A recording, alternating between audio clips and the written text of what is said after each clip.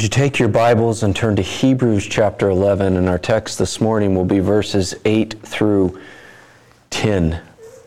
Last week we looked at Noah, the life of Noah, and as we begin to look at Abraham this morning, who actually occupies the greatest length of this chapter, we see that there's many parallels, and the same patterns that were said of Noah can be said of Abraham as well. Last week we looked at the 3 points. What was the ground of faith, which was the Word of God, the effect of faith, which was that he was obedient to God, and then the fruit of faith is that he received certain blessings as a result of his faith. And we see the same parallels in the life of Abraham. And in fact, the very same points could be made of the text this morning when we look to him.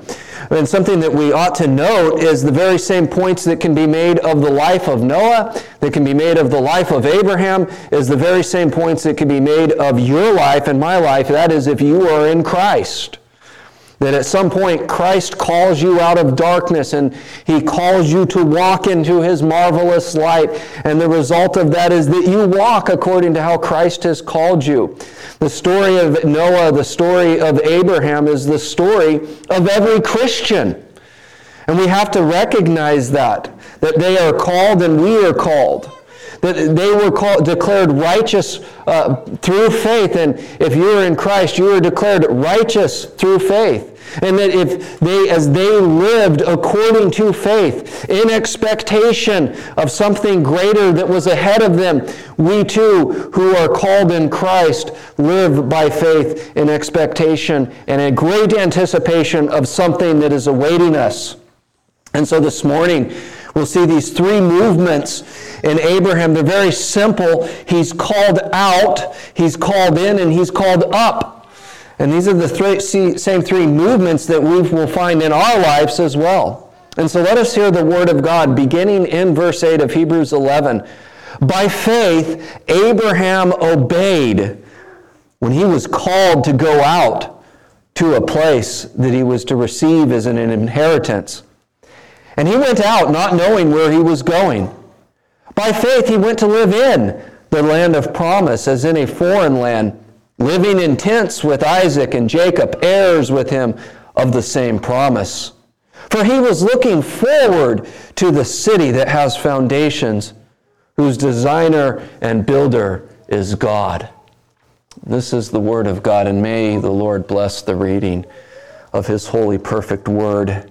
You begin by seeing that Abraham is called out. He's called out of the life of darkness. And you can see that pictured in the land he was living in was a land that was shrouded in darkness and paganism and wickedness and iniquity. And he's called out of that. And the result of him being called out of that, you'll notice in verse 8, by faith Abraham obeyed. And so his obedience is by faith. And we have to recognize that apart from faith, our obedience counts and accomplishes nothing. Paul makes this very point in Romans chapter 2, verse 14, where he says, Gentiles do by nature the law, though they do not have a law. And it counts for nothing for them. In other words, to do things in obedience, even if they're in obedience to God's word, apart from faith, counts for nothing. Saul, the very first king of Israel, offered a sacrifice to God, thinking that by offering a sacrifice it would accomplish something. And Samuel the prophet chastised him and asked this question, has the Lord as great delight in burnt offerings and sacrifices as in obeying the voice of the Lord? And so we can be obedient through the flesh, but we have to recognize that the flesh is corrupt and counts for nothing. Or as Paul says, that working in faith is only faith working through love. So obedience is by faith. Obedience isn't something that we do just merely rotely because we see it here in the Word of God, but it's through faith that we're obedient. And so Abraham has said that he obeyed. And what does that mean, he obeyed? Obeyed is to listen and to understand and then submit oneself to that which they understand. And so to obey is, in this context of the Word of God, is to hear the Word of God that provides instruction, to listen to that Word, to have a comprehension of it, and then submit oneself to that which they understand. Now, what was Abraham's command was this, is to go out of this land. It was not a command that made a lot of sense. It was not a command that he could see the end in it, of what he would get for it. But he simply is obedient by faith, trusting God even when it doesn't make the most sense. We're called to obedience in Christ as well. And oftentimes what we're called to in terms of living a life that is separated and set apart for Christ does not make a lot of sense. Because the Christian life is a life where the priorities of the life have changed. They're no longer like that of the world's. And our innate way of thinking, because of what we're called out of it never really leaves us until we're glorified, still has a pull on us. Sometimes obedience requires us to do things that don't make any sense to us. But that's what we see is Abraham, by faith, obeyed. And so obedience is by faith. And the ground of this faith is the Word of God. And you see that here, just as in the life of Noah, when he was called. This is when he was called. Now, Genesis chapter 12 begins the life of Abraham. And we see the call on Abraham's life in just this very simple statement in verse 1. Now the Lord said to Abram, go from your country and your kindred and your father's house to the land that I will show you. In other words, Abraham is going about life as normal, and then unexpected to him, the word of the Lord comes to him, intrudes into his life, and changes everything about his life. And he responds to the very word of God. The calling of God on his life was effectual. And here's what we have to understand, is that when God calls someone, it is efficient. God's call is not only irrevocable, but it is completely effectual. God called Abraham, and it produced results in his life. Now you might think, how is it that this produced results in his life? How is it that he just tells him to go into a new land and he makes these promises to him? We don't know exactly how God revealed himself to Abraham and how he spoke to Abraham, but we have to admit this, is that whatever took place in Abraham's life was entirely dramatic and supernatural to change the very disposition of his heart. Now I like to think of it like this, is we have the cliff notes of the conversation and what was taking place between God and Abraham. We just have the summary of it. We have what is sufficient for us to understand. And the reason I say this is because when we look in the New Testament, which interprets the Old Testament for us, and gives us the full interpretation of how we should understand the Old Testament, we see that there was certainly more going on. In Galatians chapter 3, in verse 8, we read this, and the Scripture, foreseeing that God would justify the Gentiles by faith, preached the gospel beforehand to Abraham, saying, in you shall all the nations be blessed. So whatever Abraham heard from God, he interpreted that as pointing towards the Messiah that would one day rescue him. Abraham heard the gospel, and he responded to the gospel because of the impact of the gospel upon his heart. The calling of God was efficient, the calling of God was effectual, and the calling of God changed and replaced his heart with a heart of faith. And what we have to recognize is that there was nothing about Abraham that stood apart from the rest of humanity, whereby God looked at Abraham and said, I need Abraham on my side to accomplish my will. Rather, Abraham was a pagan. Abraham was an idolater. Abraham was a blasphemer of God. Why do I know this?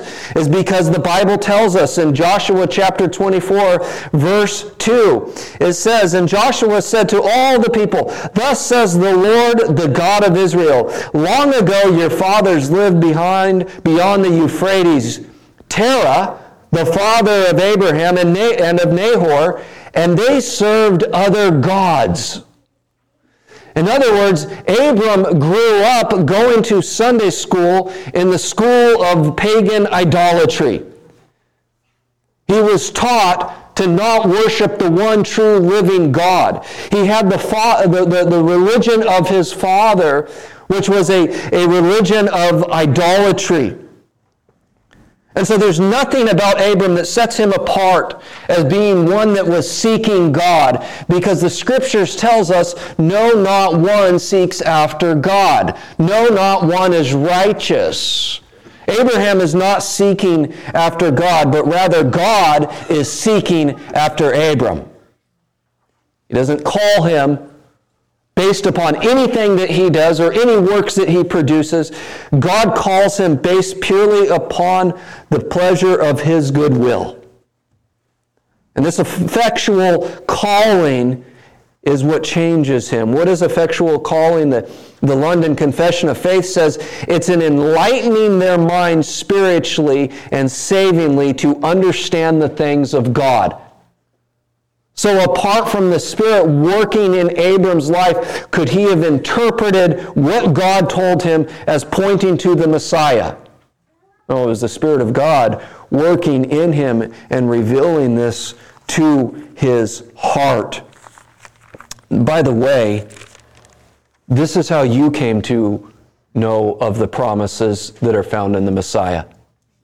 And everyone here was walking in the course of this world. Everyone here was walking in the darkness of their own path, but it is through that same effectual calling of God upon your heart through the preaching of the gospel that changed you.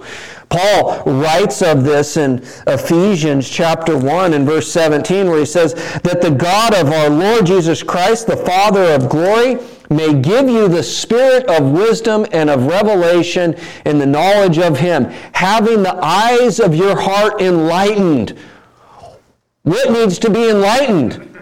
A darkened mind. This is what God does in the heart of Abram. This is what God has done in your heart if you are in Christ. He has enlightened our darkened minds. Now with Abram, he gives him a bit of motivation in this. He promises him an inheritance that is an unthinkable inheritance. And you'll notice in Genesis,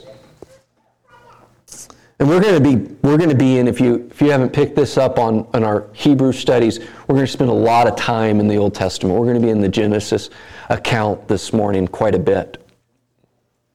Notice what God says. I will show you.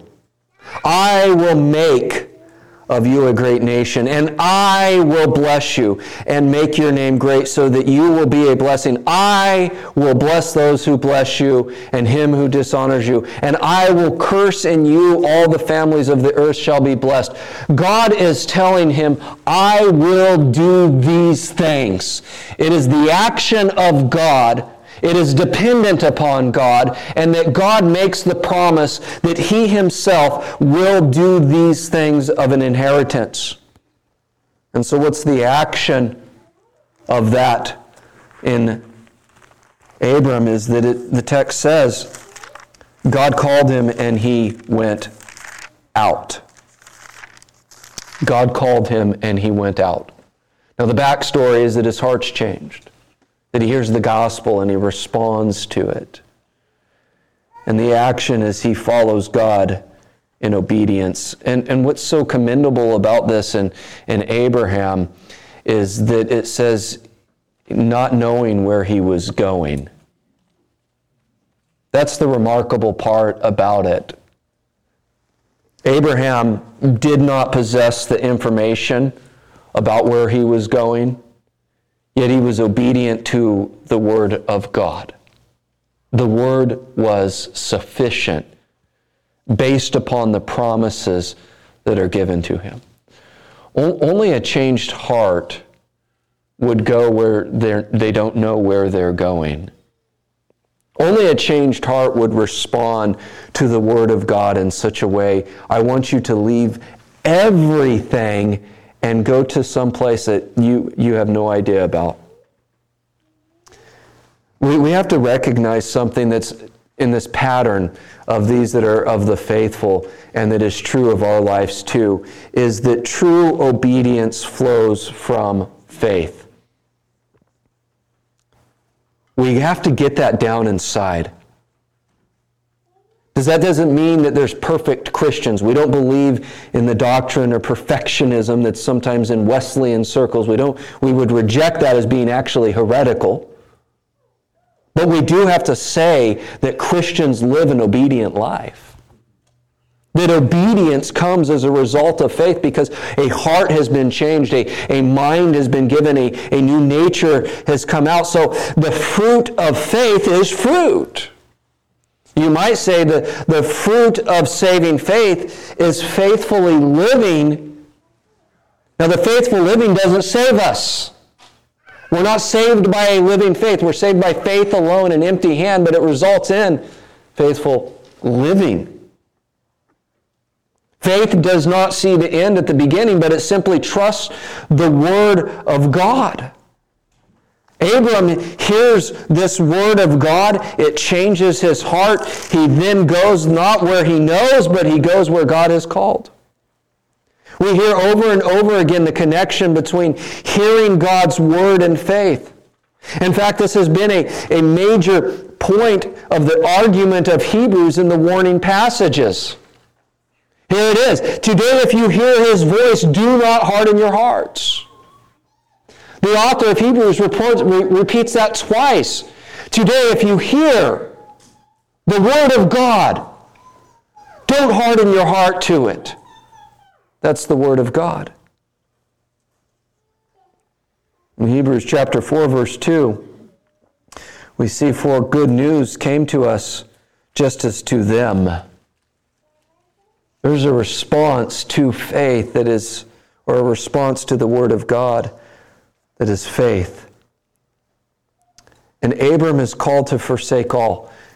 The text tells us that he left his country, he left his kindred, he left his father's religion, he left his father's house. He left all he knew.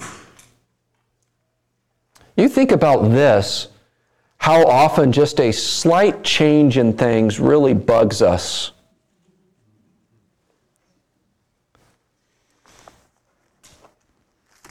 He's asked to change everything.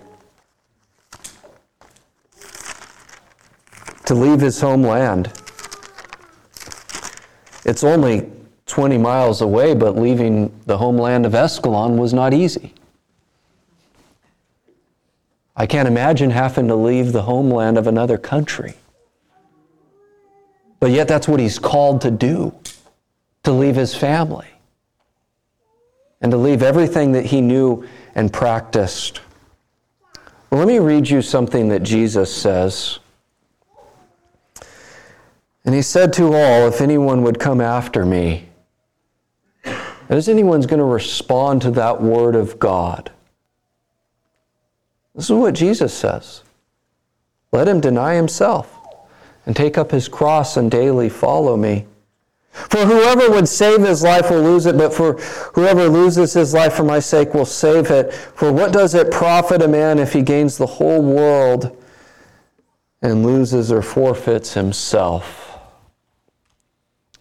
You see, we're called to leave all things as well. We're called to a life that is different, just as Abraham. You may not be called to go and leave your country. You may not be called to leave your father's religion. You may be called to join it. But it is a forsaking of yourself that happens as a result of this. And so as he's called out to a place to receive an inheritance. He goes out based upon this promise. And we see then, as he goes out, he then goes in. He goes into a life. He comes out of the life he once knew, and he comes into a new life. In verse 9, by faith, he went to live in the land of promise, as in a foreign land, living in tents with Isaac and Jacob, heirs with him of the same provenance. So you see twice now in the text we have seen obedience comes by faith. By faith he went. It's the second time that his faith is emphasized with his action that he does this. And he enters into the land of promise, in this land of promise that God would give him. And we see that. And I want to read the text in Genesis chapter 12, in verse 4. So Abram went as the Lord had told him. He makes this promise to him, and the result of it is Abram went. He goes into the land as the Lord had told him, and Lot was with him. Abram was 75 years old when he departed from Haran. Abram took Sarai, his wife, and Lot, his brother's son, and all their possessions that they had gathered, and the people that they had acquired in Haran, and they set out to go to the land of Canaan, and they came to the land of Canaan. Abram passed through the land, the place of Shechem, to the oak of Moreh, at the time of the Canaanites were in the land. He doesn't come to an open land that welcomes him in. But he sees a land that's inhabited by people. And you have to think, wait, God, you said I'm going to get this land, but then there's people living there.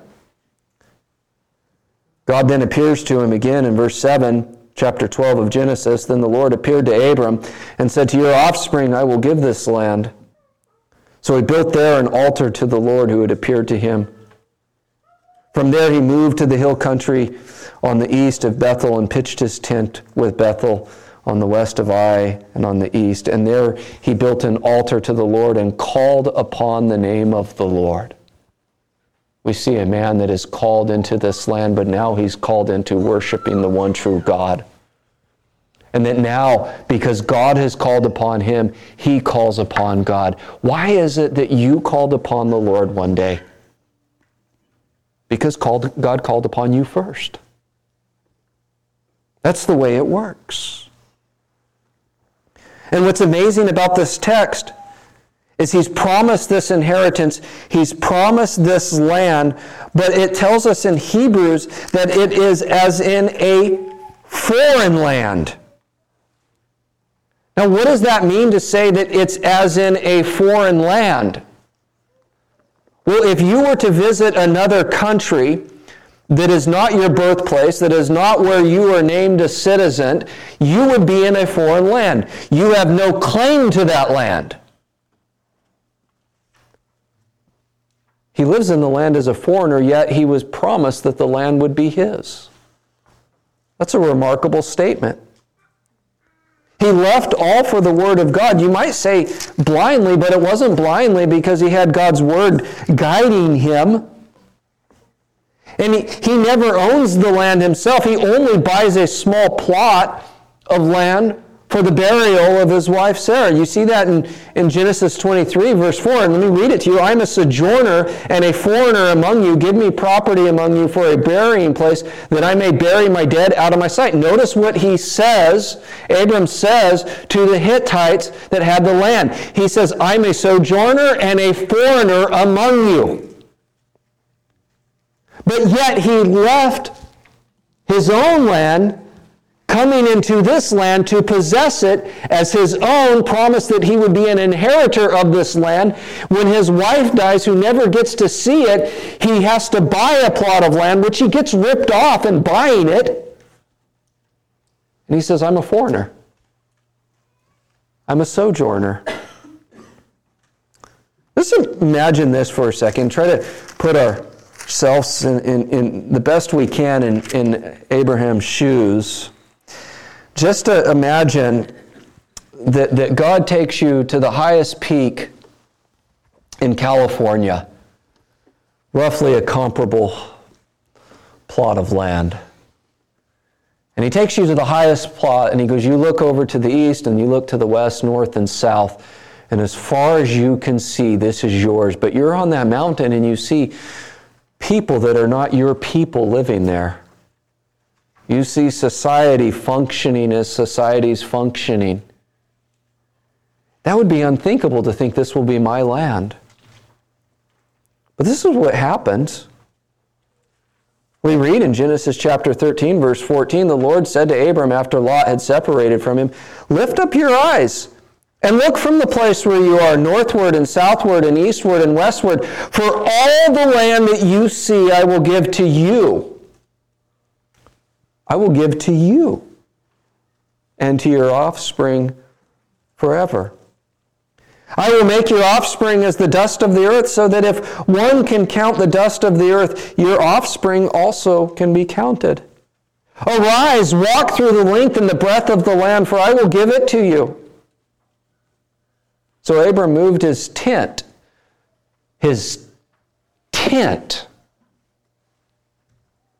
and came and settled by the oaks of the Mamre, which are at Hebron, and there he built an altar to the Lord.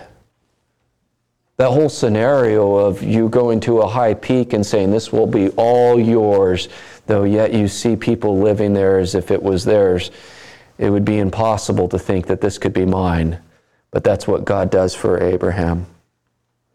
He's not a possessor of the land, but rather he lives as an exile. He lives as a stranger as opposed to having citizenship. He lives as a visitor. It says that in Hebrews that, and we just read this, that he's living in tents with Isaac and Jacob.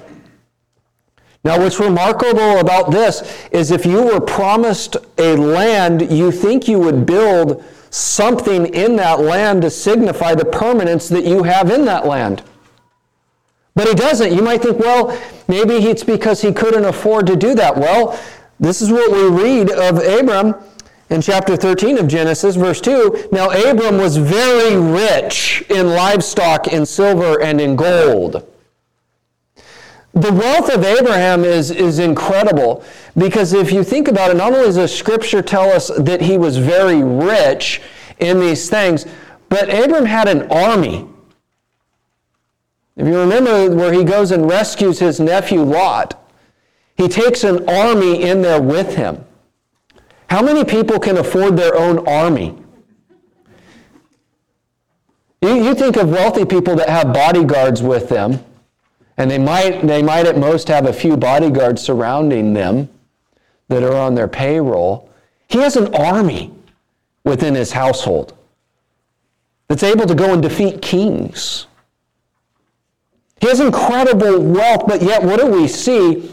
Despite his wealth, he lives in a tent. And what is a tent? A tent is something that's portable. You can pick it up and move it with you, and you have the convenience, if you're nomadic, to move it around wherever you would like to go. It offers only minimal protection, and there's really not much permanence in the idea of a tent. And because he did live a nomadic life, and his children would live a nomadic life, they live in tents despite the ability that he could afford a home with foundations. Faith does something to a person. Faith changes a person, but in this we see that faith changes a person's priorities. It changes a person's mindset about how they view life. His life is radically changed through this, where his mindset is changed completely. Because, as we have seen, he could afford to stay in his own place and build and accumulate, but he doesn't do that. He doesn't do that. In fact, we see that the promise comes through his children. who were heirs with him of the same promise. In Stephen's speech of Abram in Acts chapter 7, we see this, yet he gave him no inheritance in it, not even a foot's length, but promised to give it to him as a possession and to his offspring after him, though he had no child. It's an incredible statement. He only begins to see it unfold. And so for Abram to be a sojourner, to be a foreigner, or to live as a foreigner in a tent, it seems to be contrary to what God had promised. God promised me this land, but then he doesn't own any of it. He wanders through it, living in a tent.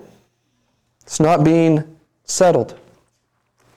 There's something else that's happening, though, in Abraham's life, and that is God is working in him. God is changing him. And Calvin says this, God delayed the time. For the longer the delay, the greater was the trial. But by the setting up the shield of faith, they repelled all the assaults of doubt and unbelief. In other words, God was working through him, through faith. Certainly, Abram had moments of doubt. You see that in the exchanges where he would say of his wife, who was noted for her beauty, "No, that's not my wife, that's my sister." Where was the man of faith in that moment? He was a man like the rest of us, sinful. He was sinful. But we see that nonetheless, faith changes even a sinful man to where they will go into the life that God calls them to. And we finally see he's called up.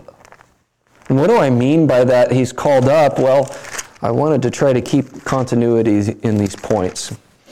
But he's called up in the sense that he's looking forward to the city that's foundation is not built by man. In verse 10 of Hebrews 11, for he was looking forward to the city that has foundations, whose designer and builder is God. So why does Abraham continue trusting in God despite the fact that he does not or has not yet received the promise? The reason is given at the beginning of verse 10. For. This is why. For. That's because he was looking forward to something else. He understood, as we started this off, that the promises of God, the gospel that was preached to him, everything was representing something greater to come. You think of what Jesus said, that Abraham saw me. So he was looking forward to the city that's foundations, whose designer and builder is God. He was looking forward. So he lived his life for a greater reality. He looked forward despite the circumstances of the moment. Despite the fact that when he comes into this foreign land, it's not what he might have expected. He recognized it was all typological of something greater to come. And so he looks forward. What does it mean to look forward? It means to remain in a state until that an expected event takes place. And he does that by faith. Have you ever waited on someone and they're taking so long that you get frustrated and just go on without them? Have you ever waited on something and you're waiting, and it doesn't come, and you get frustrated and you just go ahead and move on? Abram goes into this land and is waiting and waiting and waiting and waiting. How did he endure? He was looking forward to something that was greater. How is it that we endure through the trials of this life? How is it that we deal with the aches and pains of life? Well, we know that there's something greater ahead. And in the moment, how do we deal with that? We know that God has called us to a greater promise than what we have right now. We know that the way things are right now is just but a flash in the pan.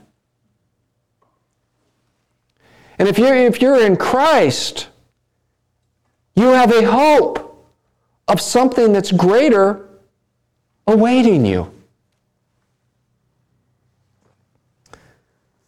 The world lives for the moment. The world cannot comprehend why they're going through things. They don't have an answer for why there's struggles in this life. The world doesn't understand how dangerously close they are to falling into an abyss of eternal hell. But if you're in Christ, you have something that draws you forward. The city description is foundations are built by God. That's in contrast to a tent. Why would Abram build something with lasting foundations here when he knows that God's going to give lasting foundations? That's why he lives in a tent. He's awaiting a heavenly city. He knows that what he'll receive is far greater than the tent he lives in, because God's the designer of it. It means it's perfect. What's awaiting the believer is perfectly designed for the believer by the perfect designer. And that God himself is building it, which means it's guaranteed. What God is building is not susceptible to tornadoes, to earthquakes, and the destruction of time, because God himself is the builder of it. This is our hope as well. God tells us this, for here we have no lasting city. Notice what God says. Here we have no lasting city. But we seek the city that is to come. What is our mindset in regards to this? Because it seems like the world wants to build earthly kingdoms. And sometimes that pours into the world of Christianity as well. There's only one lasting kingdom. And what we see here is this simple truth. Here we have no lasting city. So why would our priorities be in building up dirt when there's something that God has that is far greater? And I started off by saying there was parallels to Noah's life. There's parallels that you see through all of these men, whether it's Abel or it's Enoch, or when we get into Moses later. There's these parallels in their lives, but there's a parallel to our own life, and we need to see our connection to Abraham. And I want us to see this so that we too can live for the city that is to be built by God, is built by God. That we become his children by faith and receive the same promises by faith. This is what the Hebrews needed to know because they were facing difficult times. And so God reminds them of this fact of their father Abraham. We begin much like Abraham did too. Paul says this of himself in 1 Timothy 1:13. He says, though formerly I was a blasphemer, a persecutor, an insolent opponent. That is a description of every Christian before coming to Christ. Is a blasphemer, worshiping the idolatry of their own heart. But that in Christ we are called through the Word of God and given great promises. We see in 2 Peter chapter 1 and verse 3 through 4, his divine power has granted to us all things that pertain to life and godliness through the knowledge of him who called us to his own glory and excellence, by which he has granted to us his precious and very great promises, so that through them you may be partakers of the divine nature, having escaped from the corruption that is in the world because of sinful desire. Notice what this says, is that through knowledge of him, which comes by the preaching of the word of God, you have escaped the desires and the blasphemy and the corruptions of this world and of this flesh, and you are called to him and given great promises. In other words, Abram was given great promises. If you're in Christ, you have been given great promises as well. And we're told this, is that there's something greater awaiting us that is yet to come. We're told in Ephesians chapter 1 that there's this glorious inheritance. In Colossians chapter 3, verse 24, we're told this, knowing that from the Lord you will receive the inheritance as your reward. We're told, just like Abraham, there's this inheritance that is yours right now. It's your inheritance. Here's this promise from the very Word of God.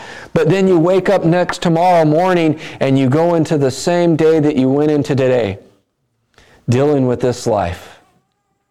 But yet what does the Scripture say? You have this inheritance, this reward, these promises that are yours right now, though you can't see them. You have that same. We're told this, is that we will live as sojourners in this world in a way much like Abraham did. We're told by Paul in Philippians chapter 3, verse 20, but our citizenship is in heaven. And from it we await a Savior, the Lord Jesus Christ, who will transform our lowly body to be like his glorious body by the power that enables him even to subject all things to himself. Notice what that says about our citizenship. It's otherworldly. And it's built upon a sure foundation. Paul says in Ephesians chapter 2:19, so then you are no longer strangers and aliens, but you are fellow citizens with the saints and members of the household of God. The citizenship that is in heaven, it is of every nation and every tongue and of every tribe. It is promised to us. In 1 Peter, you see so many times the troubles that you will face in this world. And Peter says this, I just took note of how he identifies Christians. He calls them elect exiles. Elect notes that something chosen, it notes something special. Exile means that you're in a place where you're not supposed to be. And so we see that we're chosen, we're precious, but yet we're exiles. Peter says twice that we're sojourners. He says that we are going to an inheritance that is imperishable. Peter says that we're rejected by men, but in the sight of God, chosen and precious. That we're a chosen race, a royal priesthood, a holy nation, a people for his own possession. But here, right now, we're called sojourners. We're called exiles, living in a foreign land. Just like what Abram had to face is the same thing that you and I have to face. And so what is promised to us? What is it that we need to keep our eyes on? Let me just give you a few verses. Jesus says these familiar words. Let not your hearts be troubled. Believe in God, believe also in me. In my Father's house are many rooms. If it were not so, would I have told you that I go to prepare a place for you? Think about what we read in Hebrews, where God tells us that there's this builder and designer. He is the builder and designer. What do we see Christ saying? I'll prepare a place for you. And if I go and prepare a place for you, I will come again and will take you to myself, that way where I am, you may also be. Eternity in this will be with Christ. You know, we oftentimes think of being reunited with our loved ones, because that's what we know, and that's going to be glorious. But the most glorious aspect is that we'll be with Jesus. Revelation 21 says, "Then I saw a new heaven and a new earth, for the first heaven and the first earth had passed away, and the sea was no more. And I saw the holy city, New Jerusalem, coming down out of heaven from God, prepared as a bride adorned for her husband. And I looked, and behold, a loud voice from the throne saying, 'Behold, the dwelling place of God is with man. He will dwell with them, and they will be his people, and God himself will be with them as their God. He will wipe away every tear from their eyes, and death shall be no more. Neither shall there be mourning, nor crying, nor pain any more, for the former things have passed away.'" That's our promise. That's what gets us through the aches and pains and the sufferings and the trials and the adversities of this life as Christians, is that there's coming a day where there will be no crying. By the way, it's not that we'll be crying and he wipes away our tears. That's just simply saying that we will now be in such a state that there's no more crying. That's what's promised to us. And those promises are enough, just as they were enough in Abram's life, to encourage us through our pilgrimage. We are called out of darkness. We are called into this new way of life. We are called to go into all nations proclaiming the good news as we look forward to being called up to that glorious celestial city whose designer and builder is God. Is that your hope in the Lord Jesus Christ this morning? Is that what gets you through? Is knowing that you have something greater awaiting you? Heavenly Father, we thank you for the promises that are found in Christ and in Christ alone. We thank you how encouraged we are by knowing that there is something greater awaiting us. We pray that you would encourage us, Father, by your grace, strengthen our faith. And we pray that the adversity and the struggles we face here would only be a means of transforming us in our lives. We need your help with that, to see this with the eyes of faith, much like your servant Abram. We pray these things in Christ's name. Amen.